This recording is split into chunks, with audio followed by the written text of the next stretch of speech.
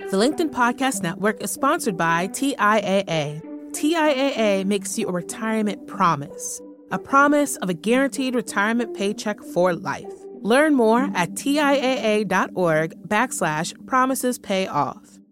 LinkedIn presents.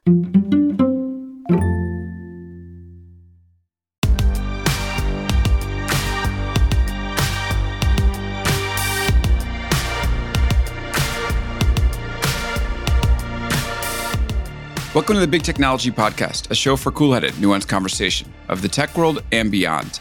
Well, it's been a big tech wipeout.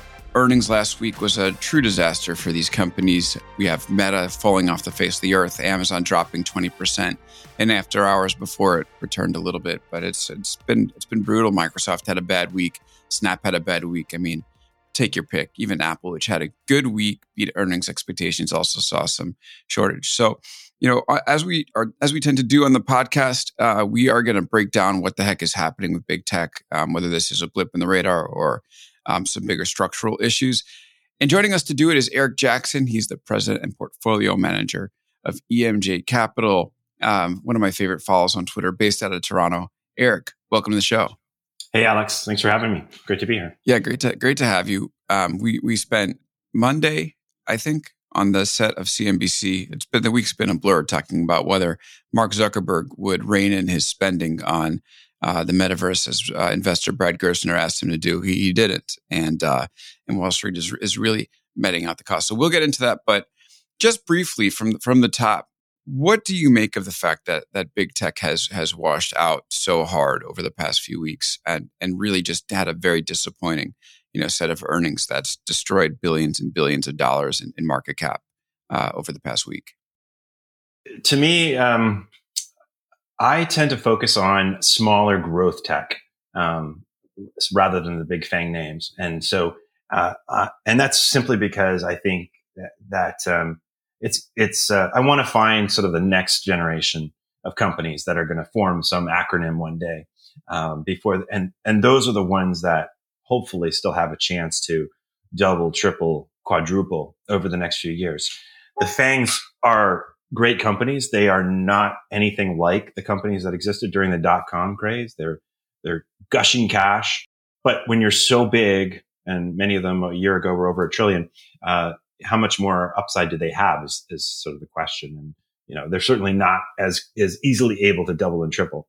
So what's interesting to me about what's happened this past week is that 2021 was a great year for tech.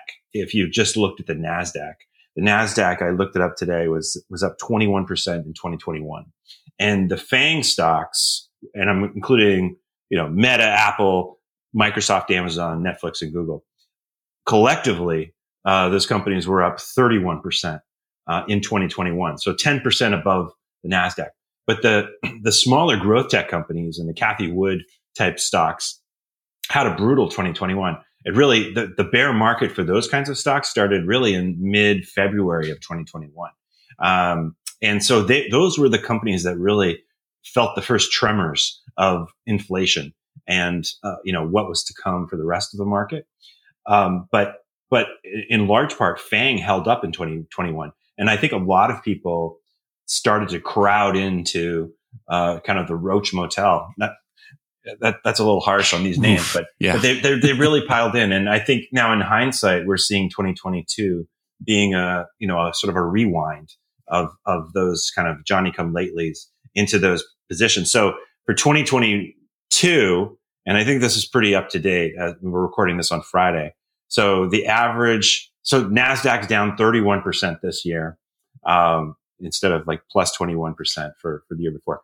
But the FANG stocks, plus Microsoft, whatever they call that now, FAMG or whatever it is, those are down 41%.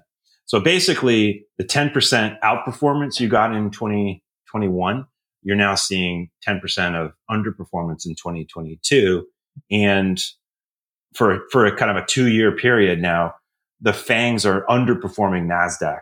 I've got like NASDAQ's down like 17% for those almost 2 years, whereas FANGs are down 24% collectively. So this week was really kind of the crescendo, I think, of that unwind for a lot of these names, except for Apple. Apple's sort of the last man standing here.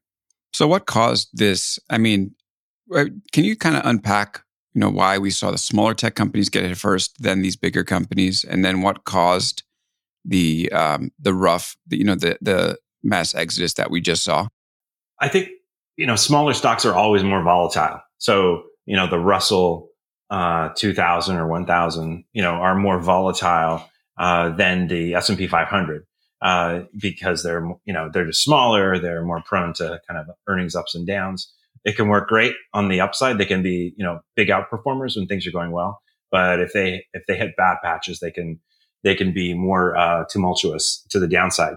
And so I think these smaller, so tech in general obviously is more volatile than consumer packaged goods and industrial companies, even energy companies.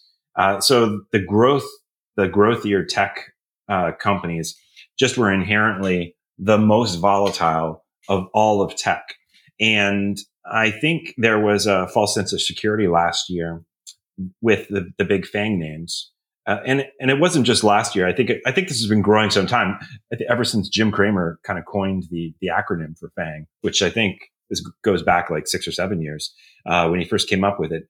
It just becomes a shorthand and sort of an easy way for investors to say, hey, these are the biggest, safest, tech names. They're the ones I know. They're the ones I have experience with. So from a retail investor perspective, I think there was just a tendency to want to flock to them as sort of like a safe haven, almost like the banks of the world of tech, that they're going to be here no matter what.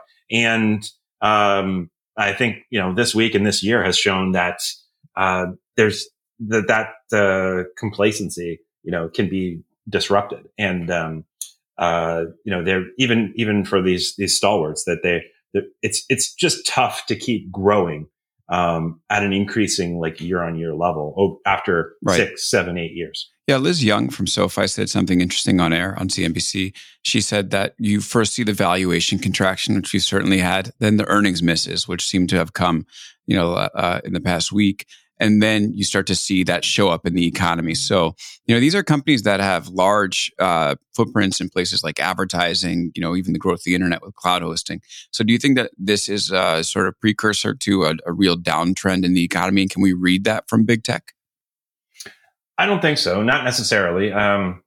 Nobody knows, but I think actually my take is that these names and their, being taken out to the woodshed this week or this month, this year is probably a signal that we're closer to the end of the real kind of downturn in stocks, and does make me more, bullish that, there's always going to be interest in technology. Price is a cure for everything.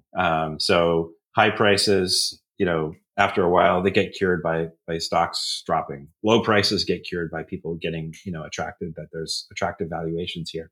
And the one thing that technology stocks have going for them over all industries is there's always growth. You might have to change horses and, find a new technology company to get on board with. But, they're on the leading edge. And so there's always a growth story somewhere, and people are always going to be attracted to that, especially in this environment of high inflation, low growth elsewhere. Like you're not going to find growth, maybe for energy companies, but it's going to be a struggle to find growth out there. So, there will be a search for new leaders, and the smaller names, the lesser known names have been beaten down so much over the last year and a half, going on 2 years, that, many have been left for dead. And so I think, people will stop, take a pause, and start to, get away from just the FANG acronym as sort of like the quick and easy way to be invested in tech, and start to look a little bit beyond that. And so I think, these smaller names they were the first into this downturn, and I think they're going to be the first out, even if the economy generally, that we see every day when we go out and get a cup of coffee is still challenged for the next 6 months to, 2 years. Yeah, and some of these bigger companies are now starting to become those smaller names. Like, I'd love to go company by company now and sort of break down a little bit about what we've seen. But starting with Meta, are they now small enough that they might become a company that you're interested in? I mean, they started, 13 months ago, they were $1.something trillion. Now they're $265 billion. They've lost 70% year to date. Are they in that Eric Jackson area now, or are they still a little too big? I always find it dangerous to look for value stocks in the tech world, because usually you don't get the name value stock unless your stock's down a lot. And usually there's a good reason why your stock's down a lot. And so for Meta or Facebook, obviously it's been the concern about their core business and how it's being attacked by TikTok, and can it hold up? And what's the black hole that's going on with their investments in the metaverse and Reality Labs? So I guess on the plus side, if you wanted to say like, okay, what's the case for investing in Facebook here? Because 70%, you should take a look at something that's been so diminished. I think, the bullish case would be that time spent on kind of the core Facebook platform is getting better. Reels is improving. It's amazing to me, like when you start to think about these numbers, they did over 27 billion in ad revenue in the quarter, not the year, the quarter. And, but only, I think it was like something like 770 million of that was attributable to Reels. But it was double what it was in the previous quarter.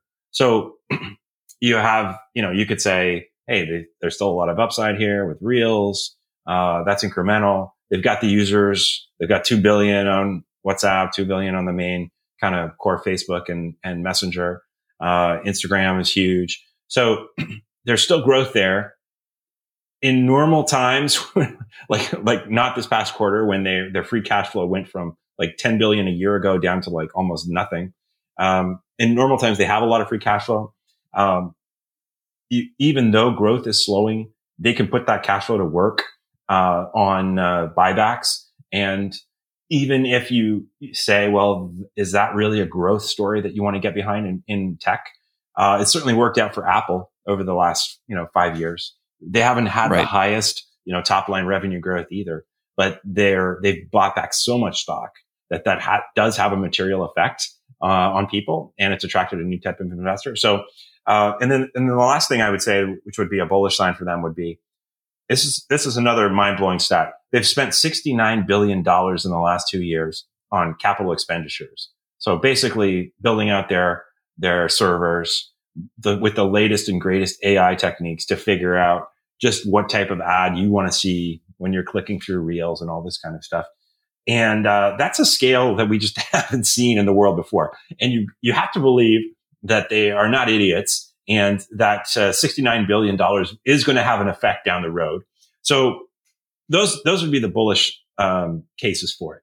But that said, I'm still hesitant to pull the trigger on owning the stock because of the fears of where do things really bottom when TikTok is still growing like a weed, and how does that affect the core business over time? And despite the stock buybacks or the promise of stock buybacks, what's going to happen with the metaverse investment? Is it going to continue to be 10 billion a year? Is it going to grow to be 12 billion a year? Right. I'm skeptical that that's going to see a payoff anytime soon. Let me, make the counterpoint to a couple of things that you mentioned and see how you react. First is this idea that Instagram and Facebook Reels are on the upswing. My perspective on that is I don't see, despite they're showing some nice numbers, but I don't really see it as ramping up its competition with TikTok and YouTube Shorts, because we just started creating for those platforms, for all of these platforms on the podcast. And one of the interesting things is with TikTok, you could have an account with no followers, and that platform will blast out your video to people, see if it's good, and then keep distributing it. Same with YouTube. But with Instagram, that's not the case. So TikTok and YouTube are actually taking into consideration a broad array of videos and bringing the best to people, no matter where the origin is. I think Instagram and Facebook way too tied to the follow model. And ultimately, that's going to lead to worse content to users and less incentive to create for creators. Now, they can say that they've seen growth. Of course, they had a start place of zero. But ultimately, is this like actually a competitive product? I just don't see it. I mean, it seems like lots of TikTok ripoffs from meme accounts that might let you to believe that you have a competitor where you don't actually have one. What do you think about that? Yeah, I mean, I haven't checked recently, like in the last month, but like the last time I was on Reels, it was like 50% of the videos seemed to be TikTok videos that have been sort of cut and paste there. So you wouldn't think that that's a great competitive differentiator when you're building it's not quite the same as the stories killer that they experienced with going after Snapchat back in the day. Totally, because stories was still social based, and this is entirely algorithm based. And if the algorithm is not treating the videos the same as TikTok is, then you're up the creek. Yeah. So, and how monetizable is WhatsApp? The 2 billion there? That's still an open question. What's going to happen in core Facebook Messenger? Is that just going to kind of slowly melt away over time? Right. As the grandmothers and grandfathers continue to flock there. Yeah. So I take that point, and to me, out of all the FANG names, I would say Meta or Facebook is the least interesting to me as an investor. Okay, so now I will make the case for Meta, buying Meta stock. I'm going to do this a little bit more in a special episode this Saturday with Marshall Kosloff and Sagar and Jetty of the Realignment. So folks, we have a special one coming focusing on the midterms and on the broader U.S. global politics. And then we do a second half short one on tech. But in case you don't get that far, I feel like it's worth bringing up now. If you buy Meta stock today, and this is a little bit based off of what Josh Brown said, he bought into it. You almost get two bets in one. You either bet A, that this metaverse is going to work out, or B, that they'll come to their senses and it won't work out. And then the stock market will be like, okay, they're not investing anymore in the metaverse, and then take that stock and double it or triple it. So for that one share, you get those two options. Appealing? Not to me. I mean, they're an ad company. The metaverse is a product company, or it's sort of like a product / enterprise play. The way that they've sold it, it's like it's not you personally are going to buy this and take it to your meeting, but if you work for big company A, they're going to buy all these VR headsets and send them out to all the workforce to use to do Zooms and stuff with. I just don't think, I think it's real challenging for a company with a DNA, that's been so successful in one area, i.e. ads, to just change stripes to a different type of company. So I just think it's probably still years away. And yet the headcount is enormous there. So there's that. I think like probably and then what if they cut back on spending? I was thinking like, I liked the Brad Gerstner letter, from Altimeter. Right. So for folks listening, Brad was saying instead of spending $10 billion a year, spend $5 billion a year on the metaverse. And now Facebook said they're going to lose even significantly more next year. So they didn't listen. And I think he was saying like just have more job cuts in general, because for across the kind of core business, which is more consistent with what other companies are doing. But I was thinking like, even if they did everything that he suggested, what maybe there would be a 1-day reaction, stock would pop. But would it really carry through? Would a month later, 3 months later, 6 months later, where would the stock be? And I think you'd still be probably with a challenged stock price because of just concerns about what is next for the main core business of Facebook, and is it really going to be to bounce back? Even if you do a bunch of job cuts, if it's still a shrinking business, people are reluctant to jump on board with that kind of a story in the tech world. So there's probably I would say that their best bet is probably this kind of financial engineering, Apple, massive buyback, approach, and with like showing that they are conscientious about costs, and they're going to pay homage to free cash flow and all this kind of stuff. That could happen. But my guess is that this stock is going to be in the penalty box for the next 6 months, regardless. And with Apple, it took some time for there to be a turnover of certain types of investors, like the growthier investors left when the buybacks became like, center stage. And it sort of attracted the Warren Buffetts of the world and kind of these like more, sort of traditional kind of, slower growth institutional investors to come in and kind of participate in the story. But that took some time. It just didn't happen like overnight that, one investor exits and one type of investor sort of arrives. And, I was actually like seeing all this investment they're dumping in. Speaking of financial engineering, I was looking at all this investment they're dumping into the metaverse, and I was like, does this, can this hold up to the law of physics, like spending 10 billion or even more, losing that much money, losing more money next year? But it turns out that Meta's made this year 84 billion so far, and it's spent 25 billion on R&D. It made 5 billion last quarter. So, for all those people hoping that Zuckerberg might pump the brakes, it doesn't look like he has to, and it doesn't seem like he will anytime soon. No, he certainly doesn't have to. And you're right. Like the scale of Facebook is so enormous that I think sometimes we forget that. And so he would probably argue that the percentage investment relative to the size of the business is still, modest. I don't know. I wouldn't agree, but, YouTube was bought for 1.6 billion, like back in 2006. If we have 3 years of metaverse spending, we're talking like 30 to 40 billion that Facebook is going to make. If Facebook like announced on, if they were allowed by the government to make a $40 billion acquisition, we would think it was nuts and the stock would have a huge sell off. So, but this is a company doing 100 billion a year in revenue too. So, they see it as a bet the farm kind of thing. That's why they changed the name of the company. I think that's what also scares investors is that, things must be really, worrisome with the core business. If the management is just like burning the boats, and basically saying, we gotta get to this metaverse, future come hell or high water, even if it kills the company. Yeah, it's kind of interesting because with Zuckerberg, it doesn't have to be that the core business is, going down immediately. You could potentially have decades of, good advertising returns. But then you look at Zuckerberg, he's just 38.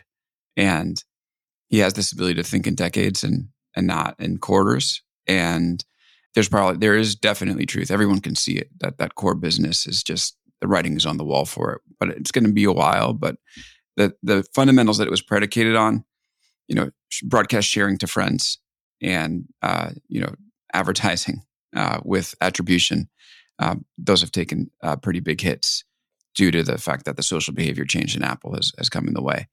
So if you're sitting in Zuckerberg's chair, you're 38,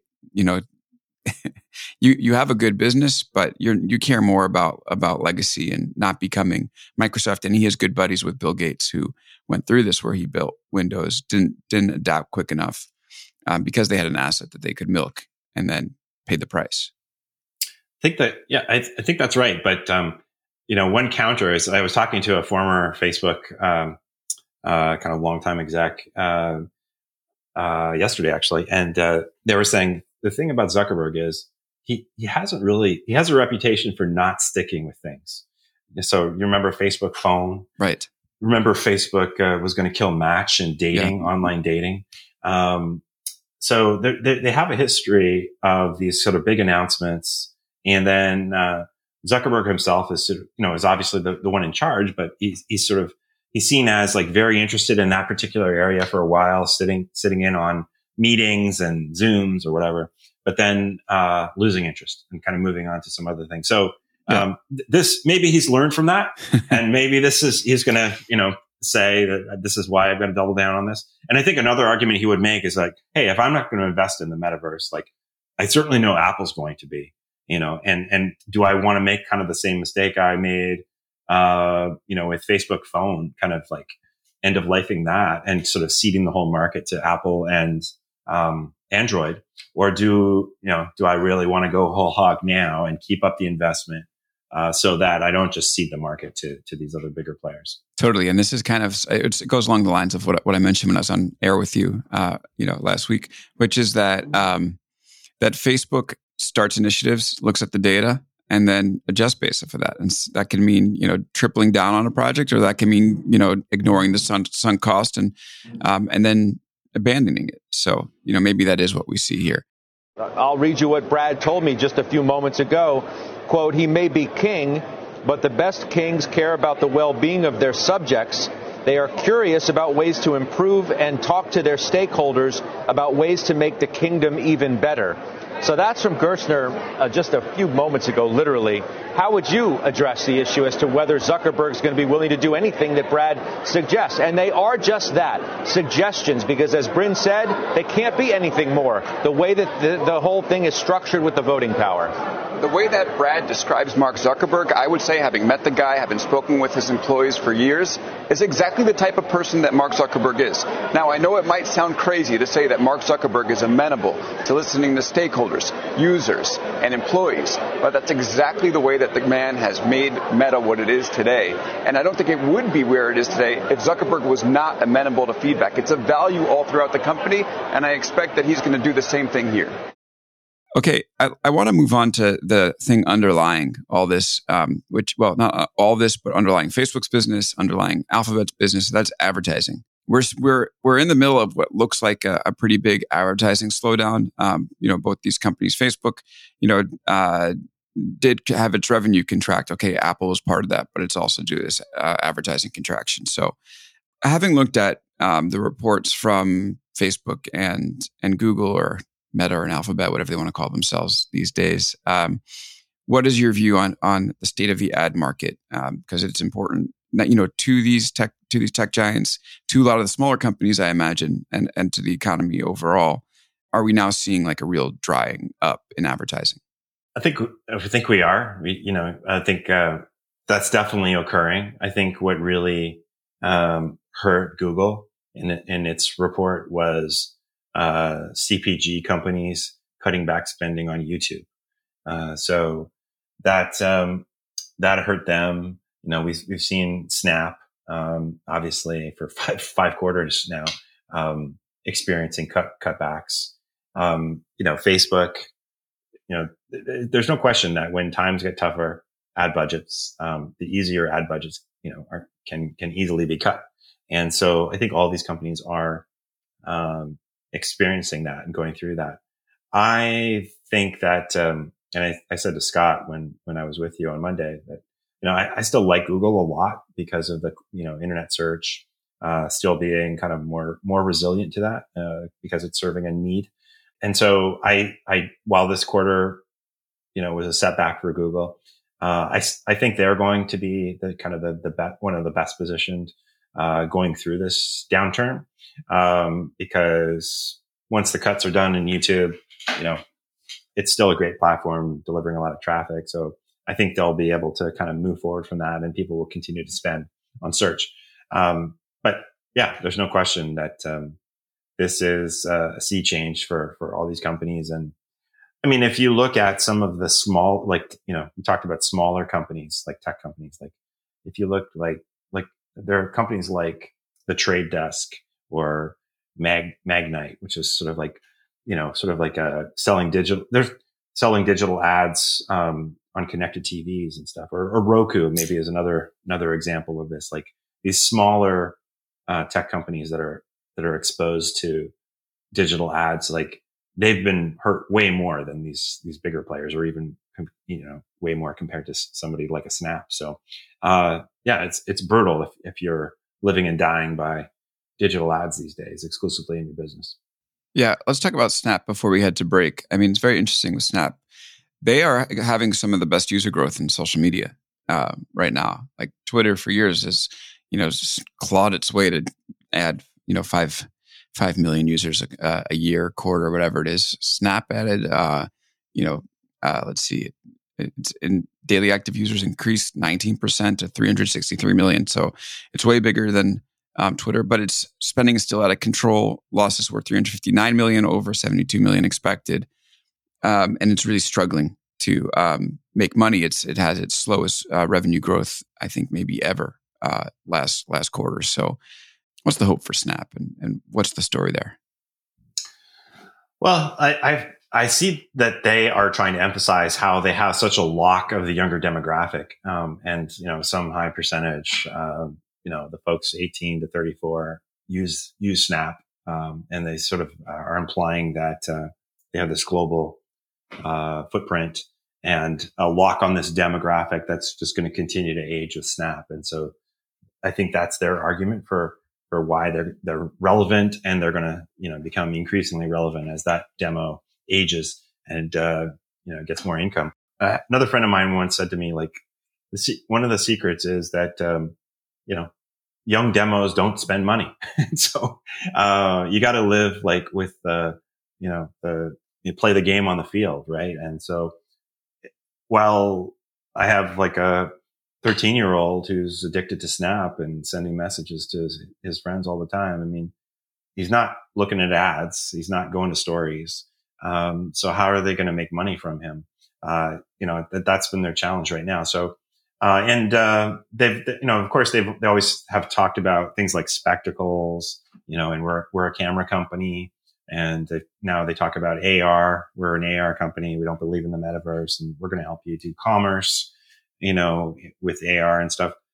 It's just, again, kind of like Facebook with the metaverse. It's just, tough. Like, I remember 20 years ago, Alex, I was at Columbia Business School in the middle of the .com era, and I took a job working for a company that was a software company, basically doing like Siri, Alexa type voice recognition apps for all different kinds of companies. And I remember when I joined this company, in like early 2000, they were saying to me, like, man, this thing is going to be a rocket ship, because they started working on voice recognition 20 years ago, but now's the time that this thing is going to take off. And it, in honesty, it really didn't take, it took another 15 years after the first 20 for Siri and Alexa to come along and really, mass market it. So I think with all these things like augmented reality, metaverse and stuff like that, these guys like Evan and Zuckerberg, I'm sure they're right on the vision. It's just, is it going to be another 2 years, or is it going to be another 8 or 10 years? That's really the question. Eric Jackson is with us. He's the president and portfolio manager of EMJ Capital. We've talked Meta. We've talked Snap, a little bit of Alphabet. We're going to get into some of the bigger enterprisey names like Apple. Apple is consumer, but Amazon, Microsoft. We'll touch on Apple, and we'll come back and kick off with Twitter and whether Elon Musk is going to have anything interesting to do with that company's business. So stick around. We'll be back right after this. The LinkedIn Podcast Network is sponsored by TIAA. In the last 100 years, we've seen financial markets swing, new currencies come and go, decades of savings lost in days, all showing that a retirement plan without a guarantee, quite simply, isn't enough. So more than a retirement plan, TIAA makes you a retirement promise. A promise of a guaranteed retirement paycheck for life. A promise that pays off. Learn more at TIAA.org/promisespayoff. Hi, I'm Tomer Cohen, LinkedIn's Chief Product Officer. On my podcast, Building One, we dive deep into what it takes to build great products.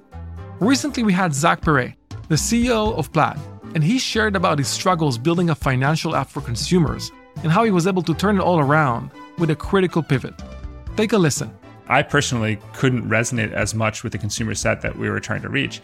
I just didn't have that level of empathy. When we made the shift to building a B2B product, though, I was building the product that I wanted. My co-founder and I were creating the product that we wanted ourselves, and we had so much empathy for what that product was. Such a great insight. In that sense, we got lucky because we were creating a thing for ourselves. And then the people that we were talking to also had the same problems we did. They were fintech developers. We'd been a fintech developer.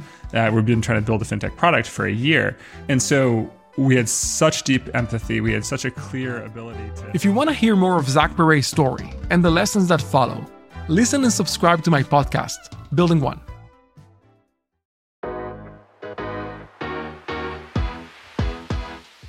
And we're back here on Big Technology Podcast with Eric Jackson, the president and portfolio manager of EMJ Capital, based in Toronto.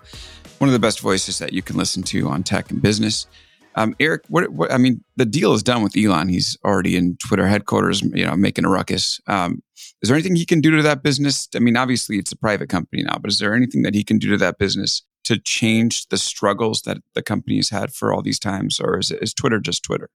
I think he definitely can. He's got a great track record, obviously, with Tesla and SpaceX in particular. He's got a great reputation for attracting like the best of the best, especially on the engineering side, with talent. I remember hearing like 7 years ago that SpaceX was just like cleaning Blue Origin's clock when it came to just attracting like serious space talent to that company relative to Bezos's Blue Origin. So he has that going for him. We'll see how many, if he cuts 75% of the headcount or not. But my guess is he will, for a couple of reasons. One, obviously, they have a lot, and they haven't been effective thus far through many different management teams. So he probably sees opportunity to upgrade some of those people. But the second big reason is that with what he paid and the price he paid, a lot of the valuation and a lot of the lending tied to that deal is sort of based off of this the EBITDA that Twitter is able to produce, its profitability. And it has been $1 billion a year for the last few years.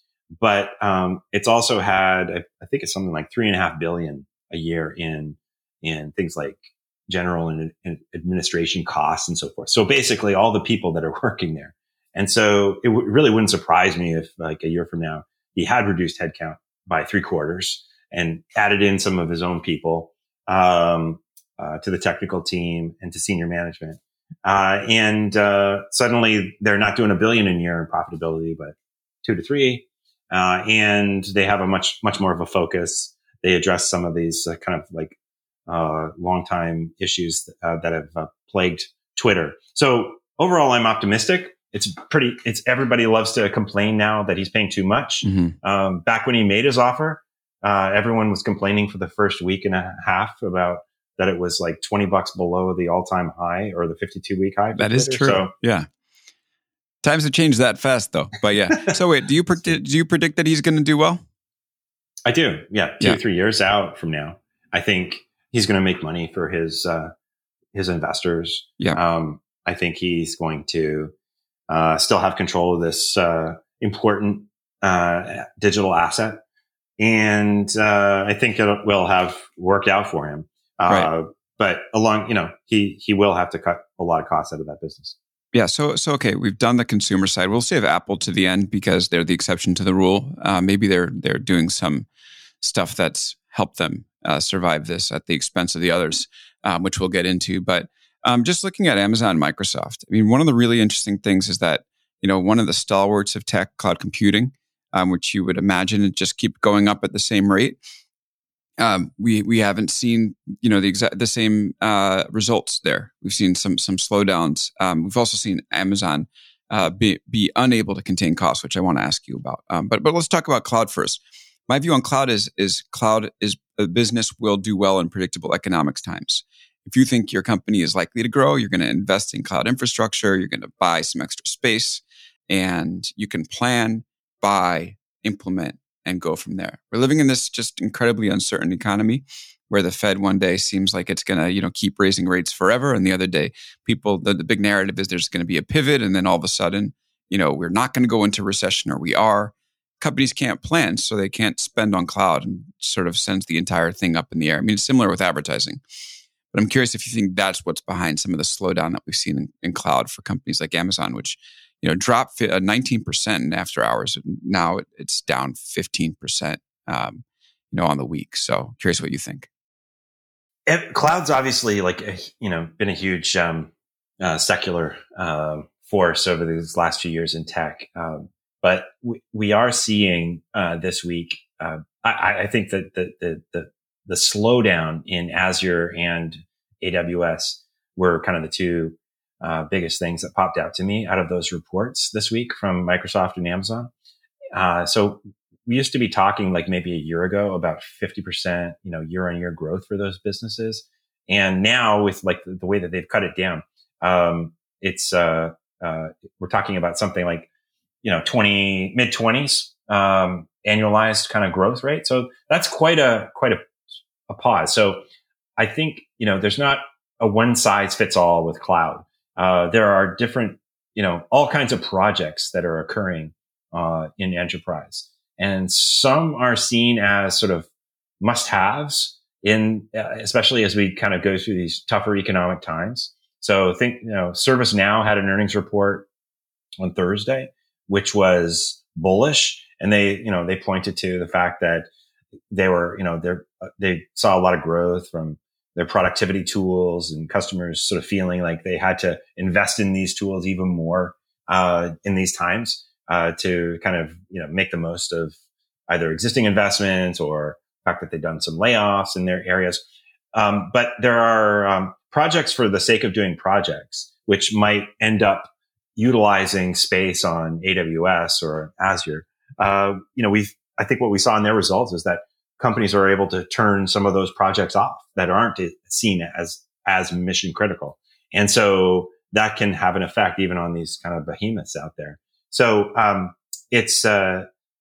there's not, you have to look on a case by case basis. I mean, I think again, as we get in kind of the smaller enterprise names, I think, you're going to see some companies do really well out of these earnings, and some that just get decimated, because, they're sort of seen as like not that important businesses. So, I think that, Amazon and Microsoft still are strong companies, well positioned for the future. They've got many different aspects of their business, but the cloud business is definitely slowing. If you minus out the effect of AWS on Amazon's profitability over the last 5 years, it's pretty shocking how little money that they've made over these past 5 years. And they would say, well, we're setting ourselves up for success. We're making these big investments. Of course, in some ways they overinvested. They took on too much of a footprint for different distribution centers and all this kind of stuff. So, they're trying to kind of tweak themselves to fit the market. But cloud is not just as bulletproof as we probably thought 6 months ago, even. Which is fascinating. And the thing that saved the Amazon business hilariously is advertising, where they actually had an increase. And it's sort of like, well, they're not subject to iOS. So, that helps them. Yeah.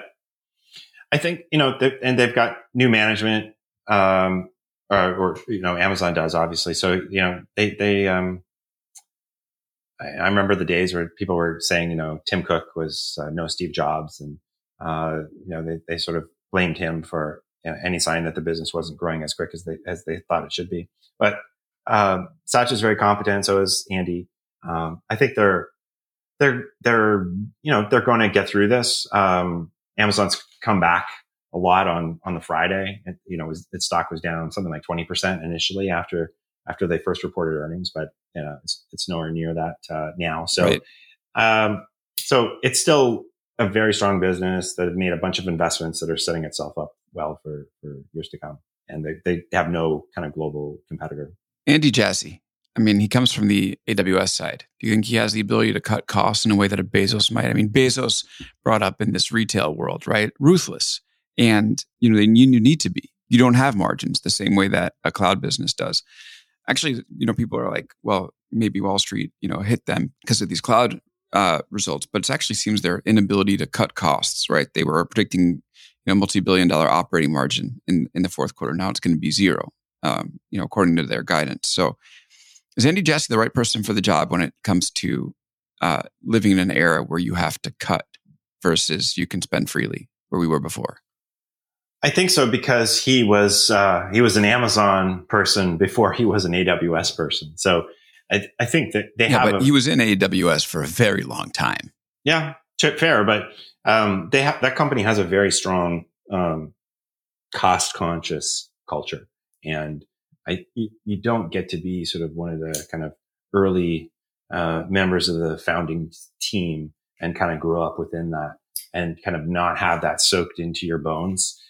Even if you have to go out and build like some nascent business that nobody believed in initially, and was seen as a sinkhole for costs for several years by Wall Street. So I think that's still in him, and so I think he's much better positioned than if they had brought some other big name who'd never been a part of that culture, had no kind of experience with it as an outsider to be CEO. That those kinds of things are very dangerous, and I don't think they would work well at a company where the culture is as strong as Amazon. Yeah, you're right. Those leadership principles at Amazon. I mean, anyone who's listened, who's either working at Amazon or who's hung out with someone working at Amazon, I mean, the leadership principles, they hold to them more closely than religion, oftentimes, or almost all the time. People in Amazon marriages evaluate the marriage based off of the leadership principles they teach them to their kids, and they do apply across the business. But yeah, I do wonder if he'll have to figure out a way to do this. Otherwise, it's going to be troubling for Amazon. And then let's just move to Apple. I mean, they seem to rise above it. They've done a nice job kneecapping Facebook's business. Facebook's been one of their main competitors. Is Apple doing this well because of shortcuts, or is it doing it this well because it's that good? Well, they're complex. They're such a big business with so many different moving parts. But they do everything extremely well. They make money everywhere. They have a culture of we're gonna make a lot of money out of this, and they have such a positive inertia going for them. They are an object in motion that's going to stay in motion, so they, as I said at the beginning, I do, they're really the last man standing here of all these big tech names. It was astonishing to me to see that on Friday the stock was up something like 8% on the good earnings that they had. That was basically they added a Facebook in market cap from the move off of the earnings. So that really kind of gives you a sense of how big they've grown to be. What was interesting to me about their quarter was that there was a report a month ago, I think it was, from The Information that there were signs that they were cutting back on iPhone 14s, and people took that as sort of like a read through that there was going to be a negative quarter for them. Yeah, and it was such an incomplete report because it left out it had a report that the iPhone 14 was struggling, but it was cutting back production, but nothing about what was happening in the factories where the Pro was being made, and there was lots of demand there. Yeah, and those reports always happen, and they always get a lot of attention, and usually they're from like something like the Nikkei News or something like this. From overseas supplier, they got some word from some factory somewhere that something happened. But Apple is just such a big organization; they have so many factories all over that it's really impossible to tell what's going on just from one person's random comment about what's happening in one factory. And so the bottom line is that even though iPhone was a slight miss on the quarter, it was still incredibly strong. The guide for the next quarter was still incredibly strong, especially compared to the other mega cap tech names. They saw Apple raising prices on a bunch of their services, which obviously they're doing that from a position of strength. So I think this and there was a surprise that the gross margins were stronger than what people expected. And so just like a lot of companies have been hurt by inflation on the cost side, actually Apple benefited from sort of deflation, sort of the other side of this on some key components, especially overseas, that led to this like gross margin surprise, even though they had to deal with the stronger dollar and all this kind of stuff. So I think the bottom line is people looked at the report and they said, this company is still doing incredibly well. They have this big loyal installed base of customers. There's still a lot of Android customers switching to Apple to get on the platform. And that doesn't seem like it's going to change anytime soon. So it's just like full steam ahead for the SS Apple. It's interesting that you say they're raising prices on services from a position of strength. I thought it was from a position of weakness. The services revenue is slowing. That was one of the things that came out in the earnings report. And I felt, them having to raise rates on Apple TV Plus and Music and Apple One and trying to squeeze Facebook on those extra few dollars from boosts that happen in-app was their attempt to reaccelerate the services growth where it had slowed down because App Store purchases were down. You don't agree with that? Well, I guess we could, like, one person's, raising Strength prices. Another one, yeah. From weakness as another person's, like, anytime there's a price increase, like, generally investors kind of applaud that. And if they wouldn't do that if they didn't think that they were going to be a net, beneficiary from that, over time, and that enough people were going to stick around with that price increase. So, so I see it as, hey, services wasn't as strong. You're right. But there are levers here we can pull, and that's going to change in the future. So, it just, it gave comfort that there are things that they can do there to continue to see that grow. And as that grows, and presuming that people decide to pay a higher multiple for that versus the hardware part of the business, it should work out in Apple's favor. Eric, hearing you speak about this stuff, it does seem to me that you're, despite not being in any of these big tech stocks, you're a lot more positive than, maybe the market seems to be at this point. So, what are you feeling optimistic about these companies, and what's your outlook, I think, moving forward? Yeah, I think we're in a place where rates have gone up so much in such a relatively short amount of time. We haven't really experienced that I do think that things are going to start to grind to a halt in the general economy. And that is something that the Fed is just not going to be able to ignore. And so, therefore, we're probably closer to, rate cuts, being kind of the main focus rather than continued rate increases. I don't know if it's going to be next month or, the first part of 2023 or something like May of 2023. But I definitely think we are, by the second half of next year, everybody's going to be talking about the lousy economy, deflation. We got to cut in order to kind of get things stimulated again. And while that's bad in general for all of us, for the economy as citizens, and it will be painful for many as they go through unemployment, that's surely to rise, with that. It's that period is generally the beginnings of kind of a new bull market when it comes to stocks. So we've been, it's been tough to be bullish, with stocks over the last year, especially. But, things are shifting and changing.